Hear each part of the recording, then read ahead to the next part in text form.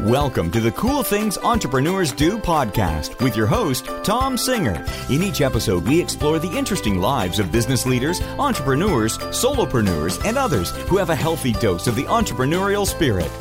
It is time to explore something cool. Now, here is your host, Tom Singer. Welcome to episode number 202 of Cool Things Entrepreneurs Do. Thank you so much for tuning in and for being part of our show. I really appreciate everybody who has joined the community, who participates on Facebook, people who send me tweets at Cool Podcast. We're having a lot of fun, and we're trying now that we've crossed the 200 episode, which I kind of think is a big deal. We're trying to maybe step up what we're doing and do some more interesting interviews, maybe dive a little deeper. And today, we're going international. Today, we have Ruud Janssen. Now, he is originally from the Netherlands. He lives in Switzerland. However, he is an international guy. He is well known throughout the world in the meetings business because he's a facilitator, a business moderator, he's an event designer and a marketer, and he has expert knowledge in the global meetings business and membership-based organizations. I actually met Ruud at a Meeting Professionals International Conference. Gosh, it has to be 4 or 5 years ago. And we've kept in touch online, and I see his name in things that pop up in the meetings and events world all the time. And he has a brand new book out about event design. So I wanted to get in here and have him share a little bit of his entrepreneurial story and talk about why the events business is so important and why it's continuing to boom when everybody thought, oh, in the world of the internet, events are going to go down. Records are being set in the events business with the amount of people who are participating in conferences and other live events. So I wanted to have him on the show because I think what he's doing is cool. So Ruud Janssen, welcome to Cool Things Entrepreneurs Do. Thank you, Tom. And congratulations on making the 200 mark and already being at 202 episodes. That's a pretty phenomenal feat. Well, you know, it's kind of one of those things that I like doing it. So at the end of the day, it's not even work for me. I enjoy, recording the episodes. And a little secret, if you listen to episode 200, I'm the one who's learning the most because I get to interview people like you who are out there doing really cool things. I can hear, as I mentioned, listening to quite a few of your podcasts over the last 2 days as I was driving back and forth from Basel in Switzerland, where I live, to Lausanne and to see some clients in Geneva. It was about a 2-3 hour drive. And I enjoy sitting in the car, downloading my podcasts and, going through the conversations. And episode 200 stood out to me, I have to say, Tom, where you took the resume of 10 points, very honest feedback on being an entrepreneur, which I think is very valuable for people like myself who are in the same boat. Yep. Well, Ruud, I gave a little bit of a background of kind of who you are and what you do, but why don't you tell the audience a little bit more in detail about who is Ruud Janssen? Okay.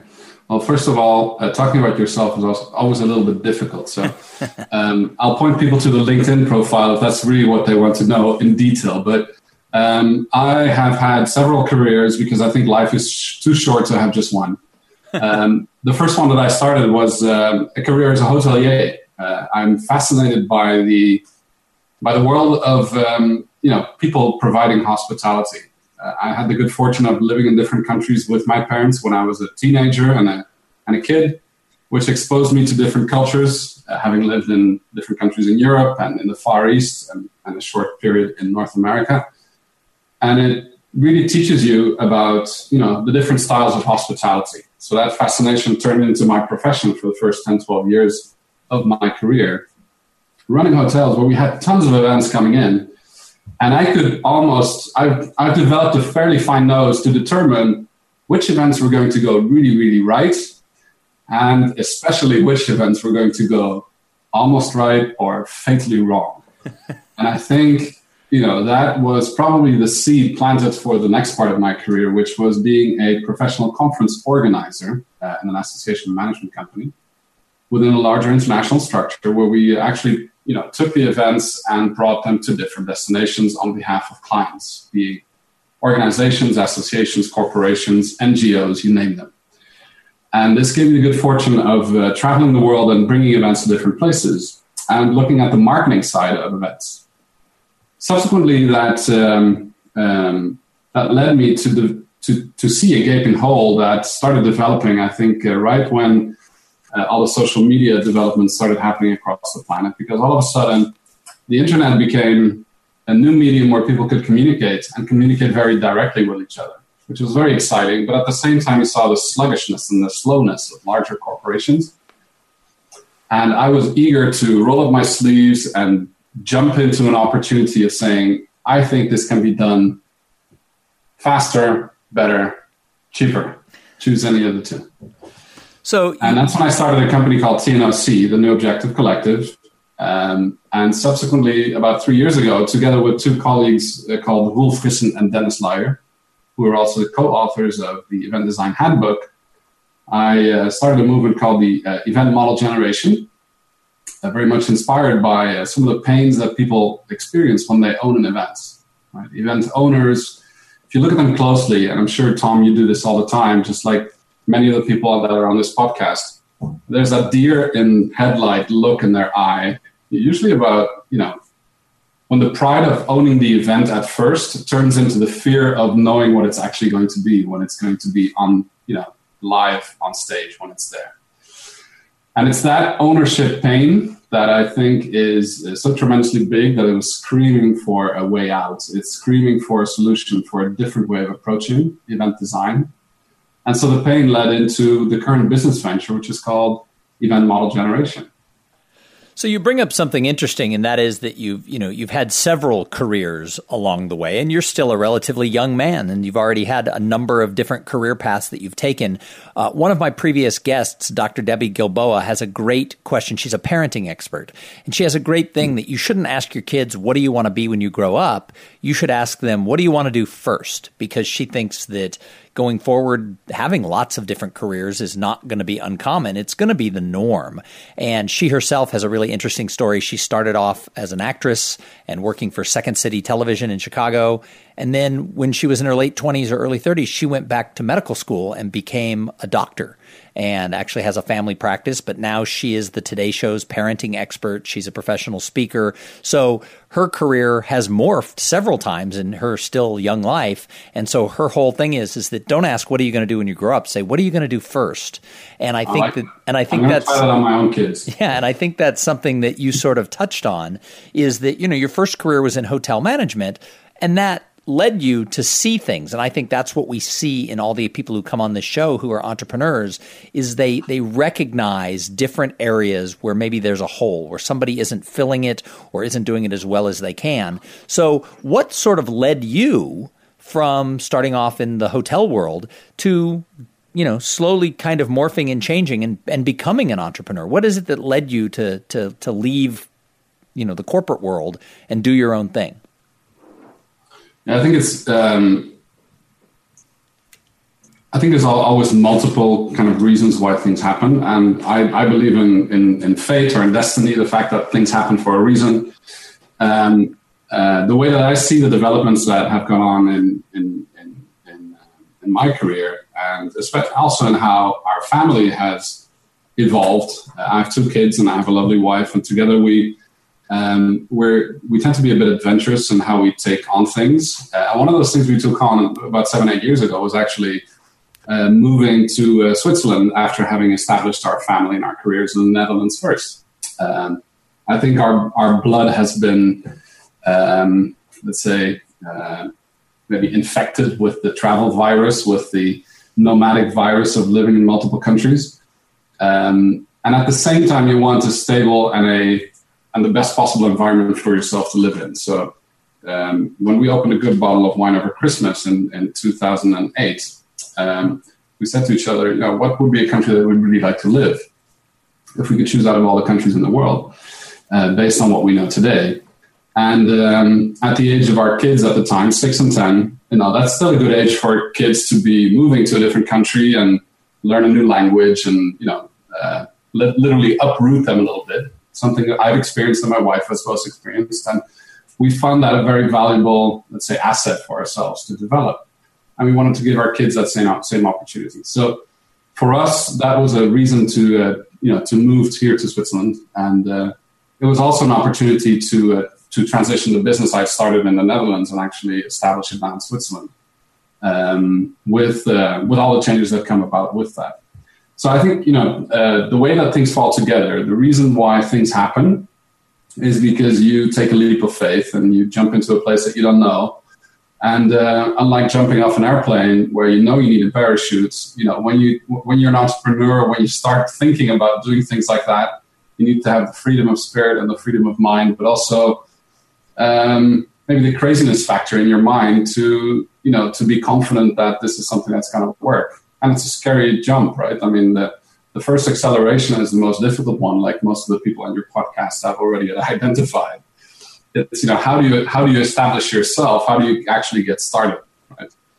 Beyond the promises of prospective clients and actually turning it into monetized business that you can live off and make sure the chimney smokes in the Janssen house or in the Singer house or in whichever house the chimney needs to smoke. Right? So for you though, what was that little thing inside? What made you go and do it to start your own business? Or even in the case of relocating to Switzerland, what was that? Was there something inside of you that just said it's going to be okay? Yeah, I think there's signs that come across at different places. It's also the fact that I think when you become really good at succession planning and hiring really good people, then you get in the way at certain points, which is a good thing. And also, I think at a certain stage I was, and I think that's in hindsight, I understand it. Having worked in a fixed venue, in a conference hotel for a better part of the beginning of my career, I love doing that because it was all inbound business and, you had control of the environment and you could do all sorts of things that were very interesting.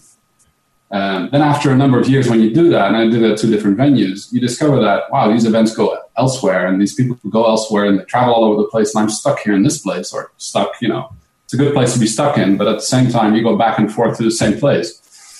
And if you're not building, at the end of the day, I realized that if you would take that outside as a PCO, you could actually travel with these events and do different things in that way, which was very interesting. But every time you were building somebody else's brand and not your own brand. So I think the equity that you're allowed to build or that you're building within the framework of your job for somebody else is pretty exciting to do. But when you see that you're pretty good at it, it's actually worthwhile to do it for yourself too. So what do you love? What do you love about the life you've now created as an entrepreneur? Oh, it's wild, crazy, good, in a good way. As a kid, I think I hardly finished any books that I started reading. And my brother just gave a speech when we got this book out last Friday. We picked it up in Amsterdam from our publishers by boat. And he said, I'm so glad to now know that my brother has actually finished more than just one book, right? Not just the one that he wrote, but also a couple of other ones. Because I'm very curious, but I'm very impatient, right? So what I love is to do many different things. And as an entrepreneur, you have to do a lot of different things, from sales to marketing to finance to, business development to, managing the people that have something to say about you, whether it be your family or your accountant or the tax man. I like the fact that I'm being stretched in different directions. That's something that I like. I find it very exciting to not know what's around the next corner. And at the same time, it's also something that keeps you up at night. It can be terrifying. Sometimes you get, big projects that come your way and then you go, wow, I think we deserve that. And then at the same time, you think, how will we, actually fulfill that within that given time?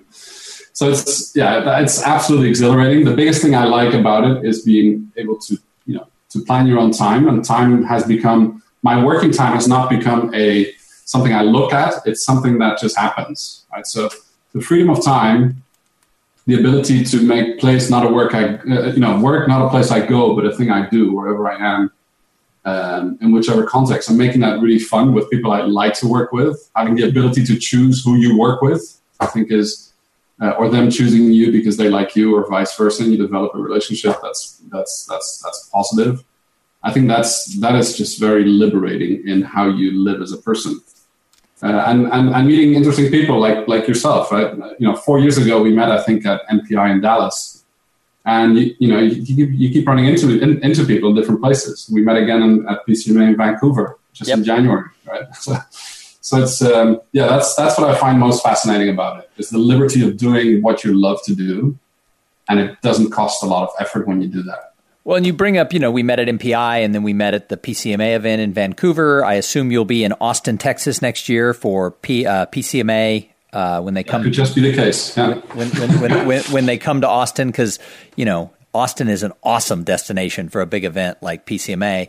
So it is kind of fun. It's an incestuous little business because you do continuously run into people. I've found now that as I've been a professional speaker for over 7 years, that a lot of my clients have moved from one association to another. And now they're hiring me to come into their new association. It's like, wow, people just keep coming around. It's a pattern of circles that just keep coming back. And that transitions me a little bit to the meetings business. What is some of the things that you see going on right now? I mean, as an event designer, what are some of the things that you see going on in the world of corporate and association meetings that's exciting, that's cool? I see a screaming need for people to better understand each other when they are creating an event, right? So one of the big frustrators that I think that has led us to actually create this thing called the Event Canvas was a glimmer of hope that we saw, or that I first saw. Actually, it was also in Vancouver in 2010. At the MPI International Board of Directors meeting, I ran into Alex Osterwalder, who created something called the Business Model Canvas. And at the time, he was talking about the Tower of Babylon and the fact that people were talking over each other's heads, and it was blah, blah, blah. And it all kind of resonated, but only later when I thought it through much more, and when I started looking at it closer, when his book came out, I started understanding the dynamic of how businesses actually function, create value, and how you can talk and think and rationalize, things that work well and things that don't work well, which was what I recognized in my hotel time. I developed this nose for knowing that event is going to really, be fantastic, and that event is going to be mediocre, and this one is going to be an absolute failure. And it's almost like developing a radar about how that happens, but instead of just having a personal radar, what we've tried to develop is make it not just a radar, but make it a predictive device, and make it a methodology for you to design how to land your plane, in the best possible way. And what we also discovered is that people have very little time. So being able to articulate that on one piece of paper across many different layers, whether it's the CEO levels or the people on the managerial level or the people that are executing, the logistics of events, they all need to have a similar language to speak. And that language is actually missing in the industry. And what's most interesting is that once we've developed this, and we've put this event canvas under Creative Commons, so it's something that is now spread across the planet. You can download it for free. People are applying it and have translated it. Volunteers have translated it now into 9 different languages. It's being used. We get 10 to 15 downloads every day, and it's increasing as we go along. And this has been going on for 2.5 years now. So what's happening is that people are picking up on it because it fulfills a need. And the subsequent thing that happens is that the need for having the language, for having I kind of compare it to music. Austin's a big music city. I was just in Montreux, where the jazz festival is, and I saw a napkin at the Montreux Jazz Bar, and it had, the music bars on it and the clef, and that is a framework for people to compose music. There's no specific framework for people to compose events. The event canvas is what, the 6 bars are in music. And it is a structure in which you can orchestrate your event and think about it, design it, prototype it, select the best strategic alternative, and then find a way to align a team to actually be able to execute that. So that's in the meetings industry where it started. But the biggest need, and that's very interesting, from the people that are using it today, are actually people that we don't run into so often, Tom, at these types of events that MPI and PCMA puts on. But it's actually people that own the events that are screaming harder than anybody in the industry, because the industry follows the demand, right? Demand has the pain. Resolving that pain is something that apparently we've touched on. And now organizations like, Wednesday I was speaking to the International Olympic Committee, who we've done some designs for future events. So we've trained their teams, United Nations in Geneva, the International Telecom Union. These are people that have high stakes events that are taking place with many stakeholders and many stakes to be aligned. And they want a methodology so that everybody in the organization understands where they're going with a specific event. So that is the need that we're serving and fulfilling. So it's way beyond the meetings industry, because that's the supply chain fulfilling that need. So let's talk a little bit about your new book. So your new book then goes to the heart of event design. In fact, that's part of the title. So what's the whole title of the book? So it's called the Event Design Handbook, how to systematically design innovative events using the event canvas. So event canvas is technically that one sheet of paper that I was talking about, that you can download for free on eventcanvas.org. The book itself actually analyzes, or is actually the second thing that we did. The first thing that we did is that people were saying, well, the process that you develop, that you take us through when you go through an event design, there's actually a series of steps. It's a sequential process. And what we do is we look at the behavior of a specific stakeholder. So first of all, we look at who are all the stakeholders at an event, and we try to figure out who in that stakeholder group has high power and high interest that we need to delight. You select those stakeholders you want to design for. You define an overarching aim, and basically you look very selfishly at the needs of each of these stakeholders. Right? So imagine you as a speaker have a very specific function or desire with respect to a specific event. The event owner might have a different role and function. The participant, the exhibitor, the sponsor, the artist at a festival. And events in this context is not just meetings and conferences. It's really anything from, call it Burning Man to your kid's 7th or 8th birthday. Anything in between can be mapped out in the same thing. The needs of the 7-year-old, the need of the parent, the need of the grandparent are 3 very different needs. Yet they are 3 stakeholders at the 7th or 8th birthday party of that kid. So being able to think like that, being able to code and decode the behaviors, we've developed a very pragmatic, easy-to-use system that has a stepped approach to extracting the behaviors before the event and after the event, and then framing everything that you need to know about the event. So how much can it cost? What should the revenues be? What is the time commitment? What's the expected return? What jobs does the event have to get done? Social, functional, emotional jobs, basic needs. And ultimately, what is the event promise? Right? The event promise is something you express in a tweet, so that is actually the marketing message of the event for that specific stakeholder. So if you've figured all that out and done it, one at a time, then it is not spaghetti in your brain, which is normally what happens when you think about an event, because you're trying to think of all the stakeholders at the same time and all these needs and all these, which can be complementary or conflicting needs that you first need to dissect. And so that's what the process is all about. We've created something called the Event Simulator Facilitation Kit, which is basically the process in a box. So it's like a gamified version of, let's say, the flight simulator of an event, right? That's really what it is. And so, people can take that box and get a team of people to design an event, because it's not a solo sport. It's something you do as a team. And we thought we had to write the book first. And then people said, no, we need the process first. So we wrote down the process first, made the box.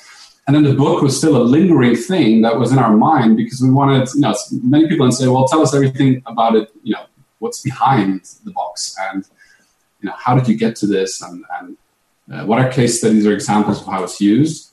And that's really what the handbook is. It is a way to learn about what the event canvas is, how it's applied, case studies, as well as the 2 additional things, which is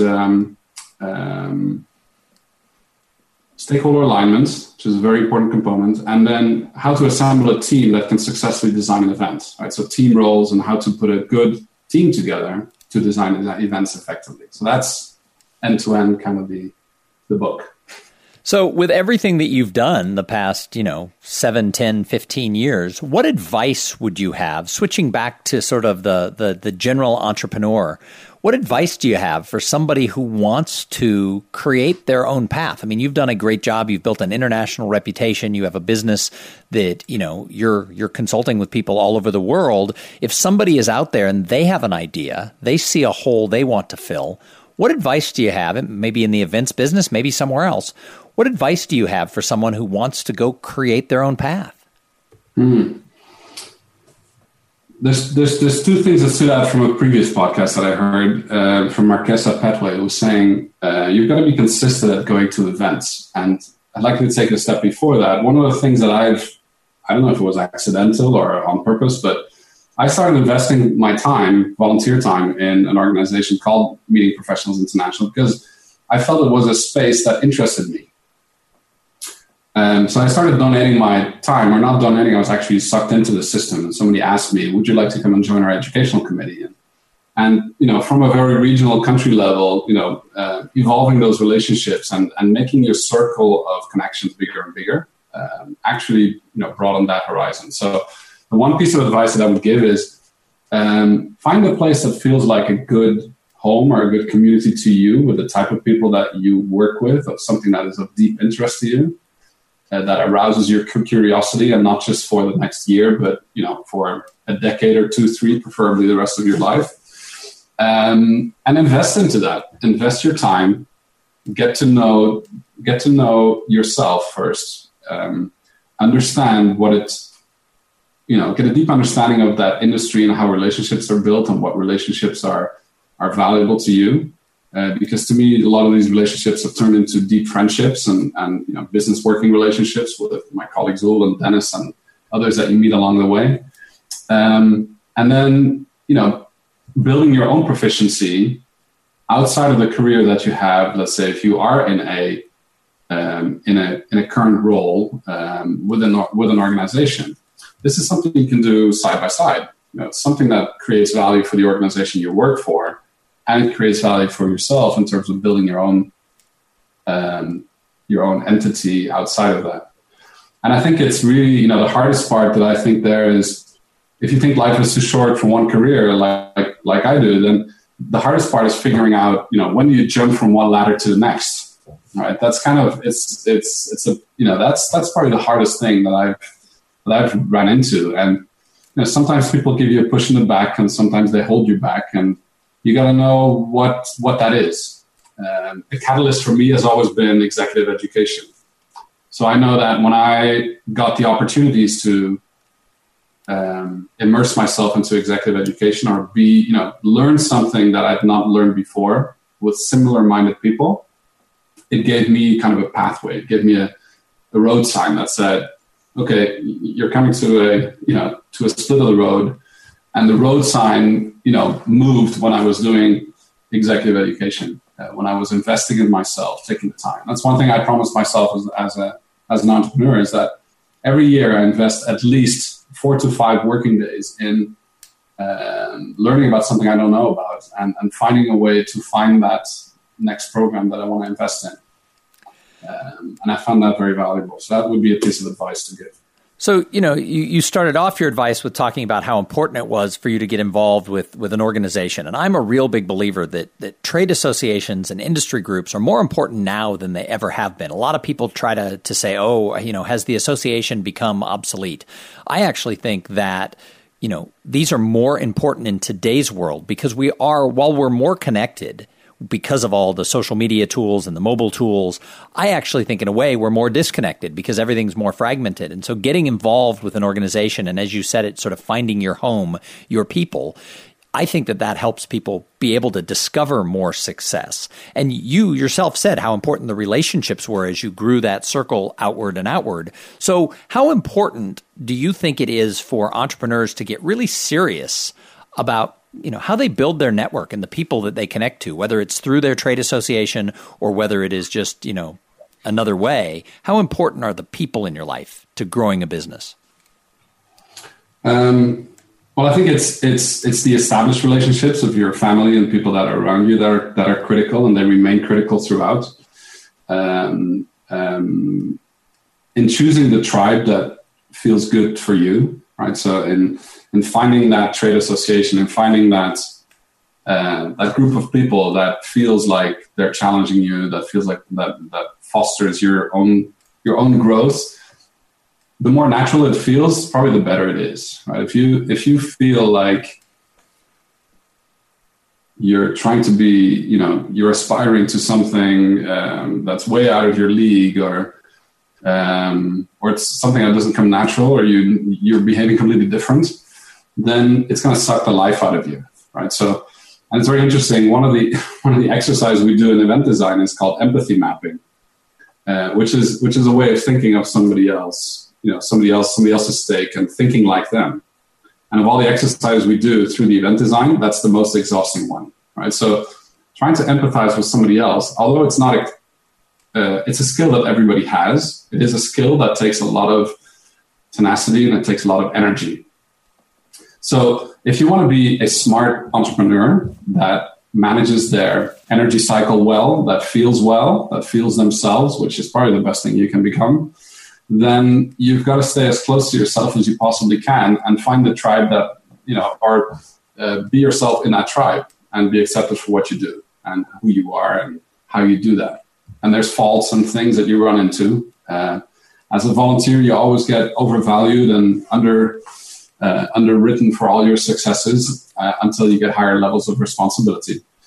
And so also the progression is important. Don't be clear about where you want to go. Set yourself some goals, some milestones in the near and far future.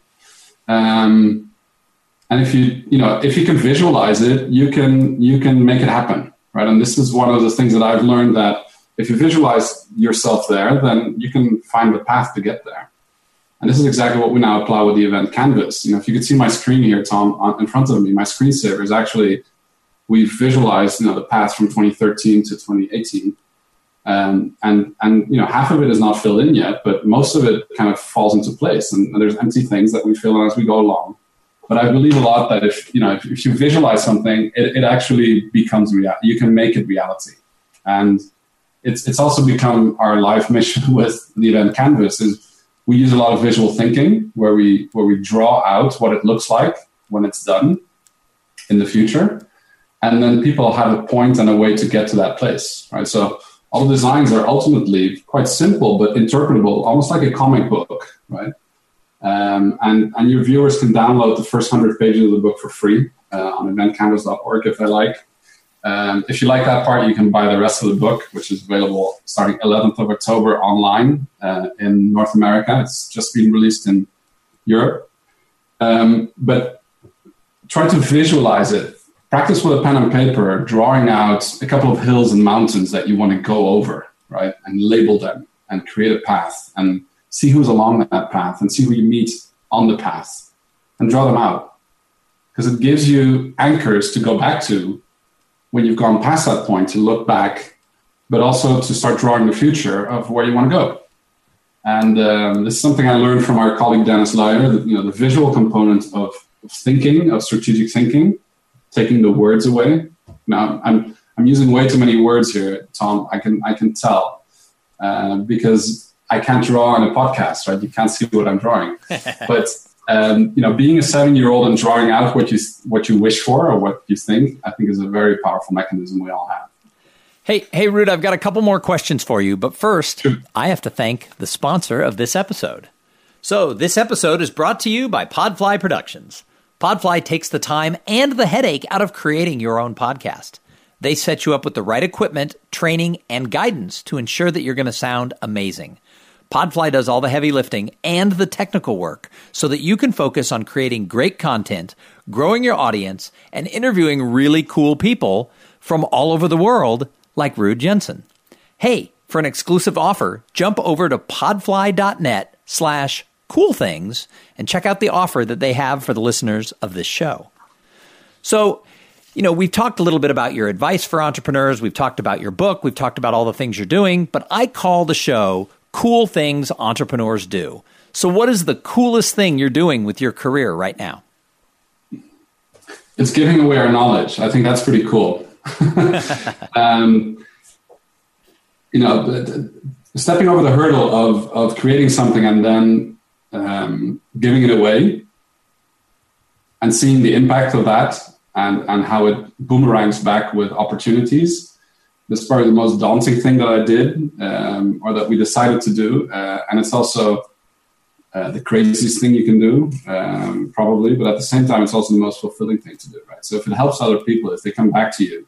I heard you, Tom, saying, it's not the speaking at events that gets you. Well, that's pretty exciting. That's good fun. And I enjoy doing that too. But it's when people come back to you and say, I've now applied, there's something you said that remained with me, or I heard this in your podcast, and it's something that I've now started doing, and what it does for me is this, right? So if you see the outcome of behavior change, if you see if you see a mechanism or a framework or something that you've talked about or shared with somebody else, and you see it in practice being used, the best thing we can do is actually step back and observe a team that's using the process without us interfering. That is the most exciting thing that can happen to us, because it means that what we design is actually designed well, so they can use it without us in the room. That's awesome. It also allows you to not keep focusing on doing the same thing over and over again, which I notice I'm quite bad at, and that's probably one of the reasons why I went through a number of different roles, because repetition is not my forte.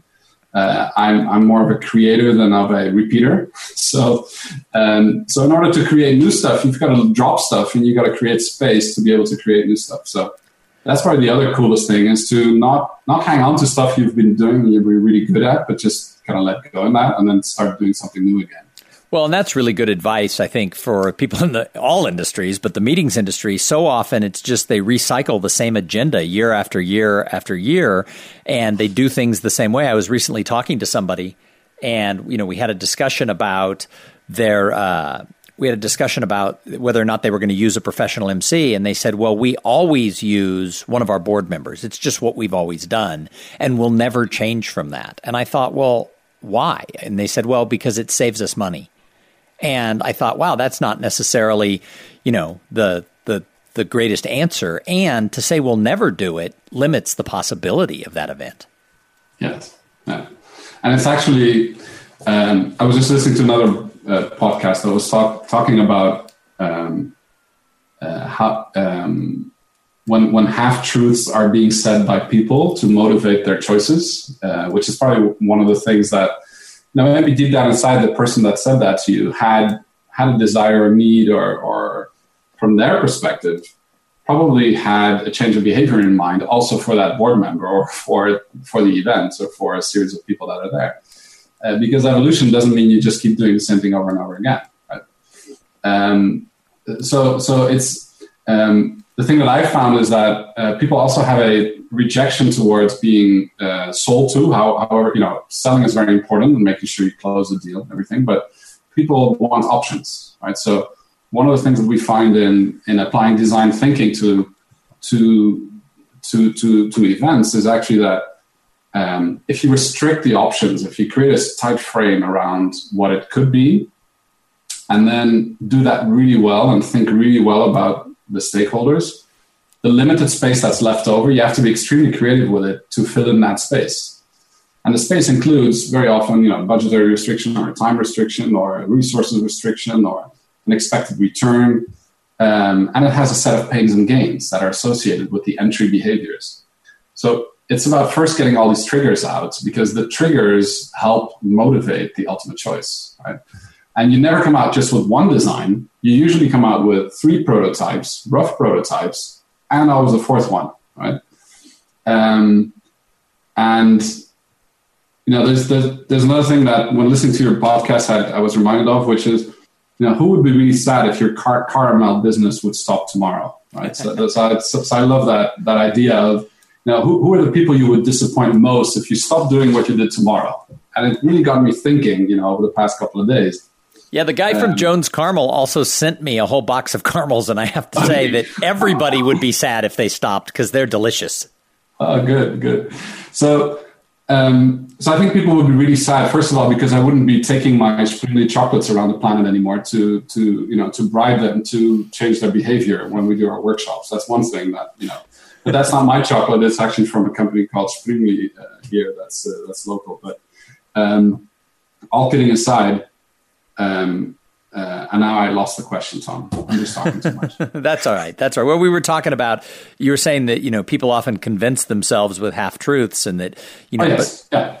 And so prototypes, giving them options to say, would you like A, B, C, or D, right? And you describe each of the prototypes to a specific degree with a research or motivation of a team that has come up with these prototypes, because people want choices. They want options, right? So giving them 3 or 4 options. And the one option we always use first is, what happens if you don't do the event, which is the anti-problem, right? What behavior would not be changed? Who would be crying in a handkerchief if it doesn't take place? What is the impact of it not taking place? Because that evokes all sorts of feelings and what jobs wouldn't get done if the event doesn't take place. It allows you to extract all that information and then put it into a sensible order. And usually people have the question, well, what does the team think will work best, right? So the team usually has an opinion, which is always good. But at the same time, you then have leaders very often who want to combine things, to say, well, I like this part from prototype A, and I'd like that little piece from C and that thing from D, which would be like, taking the mirror from a Ferrari and adding it to a Fiat, and then putting on the wheels of a monster truck, which wouldn't necessarily make the ideal design, right? So you've got to be true to the designs that you come up with. Give people the choice and a motivated choice. There's never wrong prototypes, just the wrong time for that prototype, and that's one of the things we found by applying design thinking to event design. So that's awesome. Hey, my last question for you is, and I love to ask this of everybody who comes on my show, and that is, I think that great entrepreneurs, I think they're observers. So we could talk about you and your business and event design and the meetings industry all day long. However, I love to ask people who they see out there. Who do they observe outside of their own business where they say, that person is doing something very cool? Absolutely. Well, besides you, Tom, with your podcast, what I really thought was cool over the last period was, it's actually a person I saw a couple of times at events. A very inspiring guy, Bertrand Piccard, who flew these, solar, did the solar challenge to fly the plane around, 40,000 kilometers without a drop of fuel, based on, clean energy. And the way that they've done that, and the way that they've failed and stepped back up and proven that things can be done if the willpower is good enough, but also the humbleness with which they have talked about it, the way that they use modern technologies, social media. One thing I came across that we use for our book launch, it's a very simple thing called thunderclap, right? When they landed in Abu Dhabi, you can join a thunderclap, and the same message would go out if you support the message. So it's giving your social capital to support a good cause, and it's something that I learn a lot by observing how others do things. Alex Osterwald has been a big inspiration with the work at the Business Model Canvas. He was actually our book is probably a response to his call for toolsmiths at an event that he did, that he was terrified of putting up, because I had lunch with him 8 weeks before his event, and he had the deer in headlight looks, and I said, we're not going to help you because we paid 2,000 euros to come to your event, right? But afterwards, we're happy to come and work with your team and test our model on you guys. So I think it's about the back and forth of knowledge, the currency of money, but mostly the currency of time, that is fascinating. And it's people that challenge the boundaries that I admire for doing it. And, allow themselves to fail and dust themselves off and get back up and try again. Well, Ruud, it has been such a pleasure to have you on the show. You've become a rock star in the meetings business and the things that you're doing and the stuff that you've done with Event Canvas and now with this new book. If somebody's listening to this and they think, I got to know who this Ruud, Janssen guy is, how do they find you? Where was the best place to track you down? Okay, so very simple. Go to eventcanvas.org. That's where you'll find all the materials we were speaking about, the book, the free download of the first 100 pages. You'll find our social media profiles. You will also be able to download the free event canvas under Creative Commons. If it's not in your language yet, feel free to translate it. We have opportunities for you to contribute to the community. So basically, my name is very difficult. When I selected my Twitter handle at Ruud W. Janssen, I had no clue how I was going to use it later. You can tell. My parents didn't know that I was going to travel the planet at the time because they would have probably chosen a different first name. I would explain it by saying Rudolph without the Alf now, and I start off by drawing a big red nose on the flip chart, because my name is just misspelled, misused, and joked about across the planet. Yeah, because you're one of the nicest guys I've ever met, and you're not rude at all, and yet you're rude. Yes. So sometimes the anti-problem is part of your problem. Right? But I wasn't going to change my name for the better. So, well, once again, my name just the way it is. Well, once again, thank you so much for being a guest on the show. And thank you to everybody for tuning in. If you're somebody who is from the events business and you don't know who Ruud Janssen is, I know that we've done you a great service exposing you to him. If you're one of his friends all over the world, you already know how great he is and the stuff that he's contributing to our wonderful meetings industry. So thank you very much for being on the show. Thank you to everybody who listened. Please jump over to the Facebook page or check us out on Twitter at Cool Podcast. We're going to be back in a couple of days with an interview with somebody just as cool as Ruud. But in the meantime, hey, you go out there and have a great day. Thank you for being part of the Cool Things Entrepreneurs Do podcast. Without your participation and listening to these conversations, there is no show. Connect with Tom at tomsinger.com and follow him on Twitter at TomSinger.